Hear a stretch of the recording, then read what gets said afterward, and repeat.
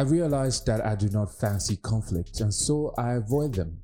But that's really not the best way to live. Over time, people have offended me in one way or another, and I just make an excuse for them in my head, sort it out with myself and gloss it over, just because I do not want to hurt their feelings. I find a way to distance my love for them from what they've done to me, and honestly, that shit sucks because the repressed hurt comes back to haunt me.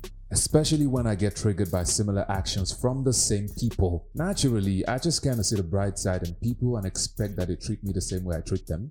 But that's not how the world works, baby. People are different. They are not you. And that's more reason you should lay it all on the table when conflict happens. Not because you don't love them, but because you care about your mental health too. Do not let all that repressed anger and hurt build up. It's self-sabotaging.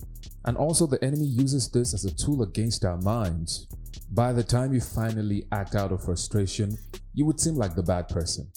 I don't know if you're like me, but this kind of self-sabotage, yeah, you need to figure the shit out and stop it. Stop it.